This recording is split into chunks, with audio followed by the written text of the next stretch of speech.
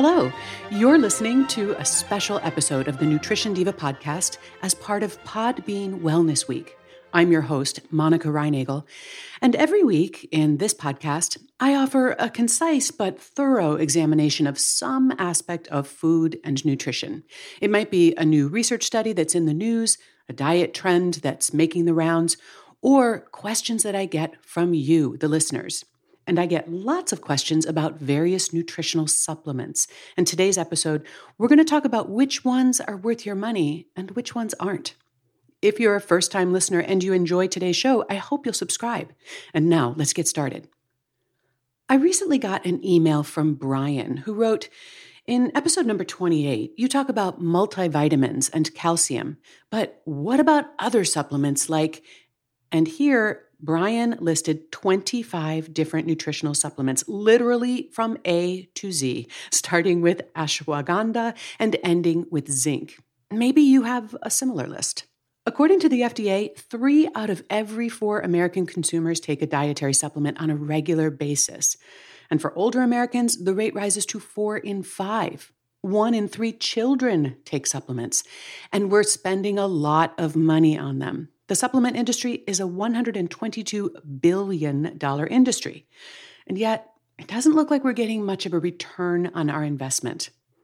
In 2019, researchers at Tufts University examined survey data on supplement use and health for more than 27,000 individuals spanning a 6-year period, and they found that those who reported taking nutritional supplements didn't seem to get any benefit from them in terms of decreased mortality. They didn't live any longer than those who didn't take them. Now, those who had adequate intake of certain nutrients, including vitamin A, K, magnesium, and zinc, did live longer than those who didn't, but only if they were getting those nutrients from foods. Those who were getting them from supplements didn't do any better. Now, this particular study is painting with a very broad brush.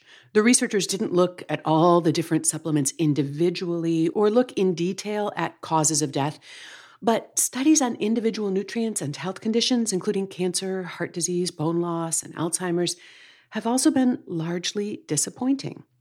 Although there are some situations where nutritional supplementation is helpful, and we're going to talk about them in a minute, the vast majority of the supplements that people are taking are of questionable use.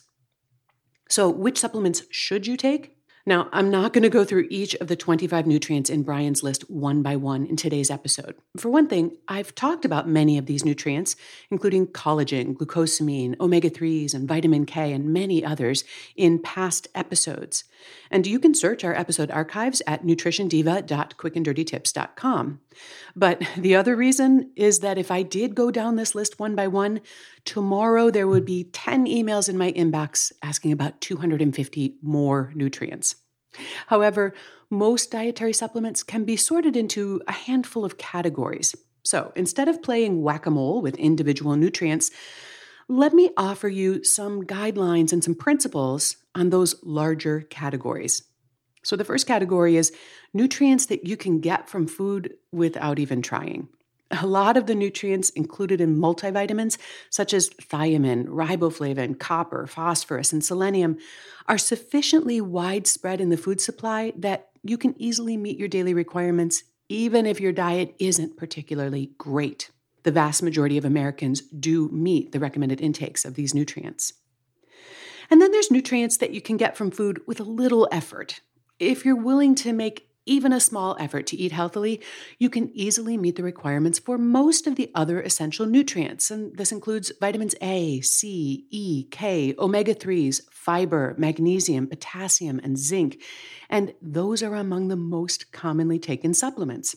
Now, ironically, the people who take nutritional supplements are also much more likely to have healthy diets, meaning that these supplements are largely surplus to their requirements.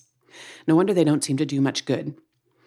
Now, there may also be some people who take nutritional supplements because they don't really want to eat healthy, and they figure they can cover their bases with supplements and then eat whatever they want. But remember, as the 2019 study revealed, those who are meeting their requirements from supplements don't do as well as those who are meeting them from food. It really is better to get your nutrients from foods than from pills. And you can do that by eating a variety of fresh fruits and vegetables, fish, eggs, lean meats, dairy, whole grains, legumes, and nuts. And if you want an easy way to stay on track with that, try the free Nutrition GPA app. It's at nutritiongpa.com. Okay, then there are nutrients that you can't get enough of from food and you've actually tried. Because even if you are doing your best to eat a variety of healthy foods, there may be a few nutrients that you are still falling short on. Vitamin D is likely to be in this category. Vitamin D is not very widespread in the food supply, and most of us don't get enough sunshine to meet the requirement that way. As a result, many people need to rely on supplements for this particular nutrient. Calcium is often in this category as well, especially for those who don't consume dairy products. And people also sometimes struggle a bit as they get older because the calcium requirement goes up with age, and people generally eat less food as they get older. However, it's not necessary or advisable to take large doses of supplemental calcium. You only need to take enough to fill the gap between what your healthy diet can provide and that requirement. And for most people, that's only 250 to 500 milligrams per day at most. And because it's only found in animal foods, vegans usually need a supplement to meet their B12 needs. Then there's a whole class of dietary supplements that are based on the flawed notion that if a nutrient is good for you, well, then 10 times that much will be 10 times better. Nutrients in this category include antioxidants, B vitamins, and zinc. Not only is there no proven benefit to flooding the body with 1,000% of the daily requirements, there is a chance of harm. Too many antioxidants from supplements, for example, can stunt the body's own antioxidant mechanisms and impair athletic recovery. Too much vitamin A can hurt your liver. Too much zinc can actually suppress the immune system. And not only are high-dose B vitamins unlikely to give you more energy, but high doses of certain B vitamins can make it hard to detect other serious nutrient deficiencies. The more different supplements you're taking, the greater the risk that you'll end up overdoing it on one or more nutrients. All the more reason to avoid indiscriminate supplementation. Another large category of nutritional supplements are simply aspirational. I think of these as the wishful thinking supplements. These include the fat-burning, energy-boosting, anti-aging, stress-relieving, brain-boosting, hormone balancing, and detoxifying products. I mean, who wouldn't want those effects? And who can resist the idea that we could get those benefits simply by popping a few pills? Apparently, very few of us can resist. The science behind these type of supplements generally ranges from exaggerated to completely non-existent. For one thing, it's pretty challenging to scientifically measure whether a product is actually boosting your energy or relieving your stress, cleansing your cells, or rolling back the years. And those effects are notoriously subject to the power of suggestion. That may be why on every single one of these supplements, you will find a legally mandated statement that that product is not intended to diagnose, treat, cure, or prevent any disease. Hope springs eternal, however, making this one of the most popular categories of supplements, and in my opinion, one of the biggest wastes of money. There is one category of supplements that is completely uncontroversial, and that's those that are prescribed to correct a medically diagnosed nutrient deficiency. Your doctor might order tests to check for specific deficiencies if you're reporting certain symptoms. Iron and B12 deficiencies are often diagnosed this way. Or a standard screening blood test may reveal that you're low in magnesium or vitamin D or some other nutrient. In this case, supplements absolutely make sense, but you'll want to work closely with your healthcare provider. Make sure you understand exactly what form and what dosage you should be taking and how long you should take it. Don't assume that you should just keep taking it forever. And also how and when you're going to recheck to ensure that the issue has been resolved. It may also make sense to take a supplement if it's been proven to be effective against a specific concern that actually concerns you. Now, we're not talking about studies in test tubes or with lab rats. We're talking about well-designed studies showing that this specific nutrient offers significant benefits in the prevention and the management of a specific disease or condition in humans.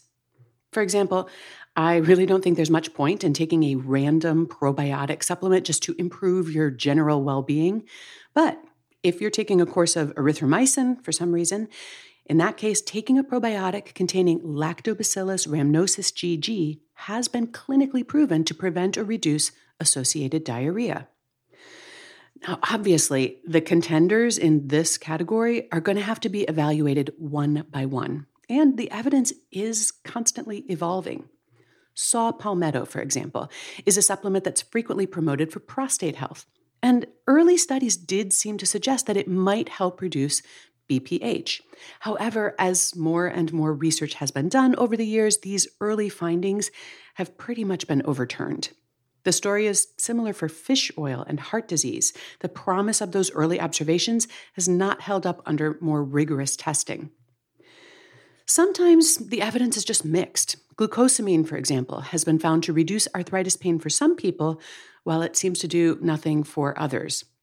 Because glucosamine is quite safe, it may be worth trying to see if it helps you. However, if you can't perceive a clear benefit after 2 to 3 months, there's probably no point in continuing to take it. The best advice I can offer for this category is to do your research. The Nutrition Diva archives aren't a bad place to start. You'll find that I always link to the studies that I talk about in my show notes. There are plenty of other reputable sources of evidence-based information as well, but lots of unreliable ones too, so be careful about your sources.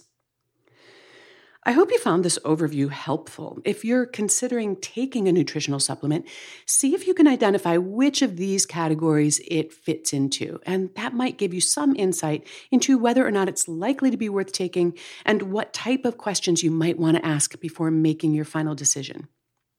You can send your nutrition questions to me by email. It's nutrition@quickanddirtytips.com or by calling the Nutrition Diva listener line at 443-961-6206. But before you call, you might want to search the Nutrition Diva archives first to see if I've already talked about this topic. With 600 episodes, chances are pretty good that I have.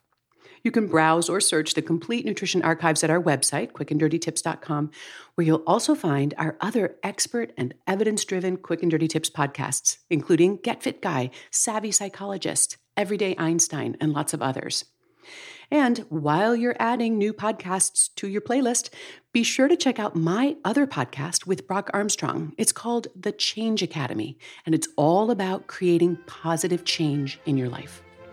The Nutrition Diva podcast is written by me, Monica Reinagel, edited by Karen Hertzberg, produced by Nathan Sems, and our amazing team at Macmillan Audio also includes Morgan Ratner, Emily Miller, Michelle Margulis, and our director, Kathy Doyle.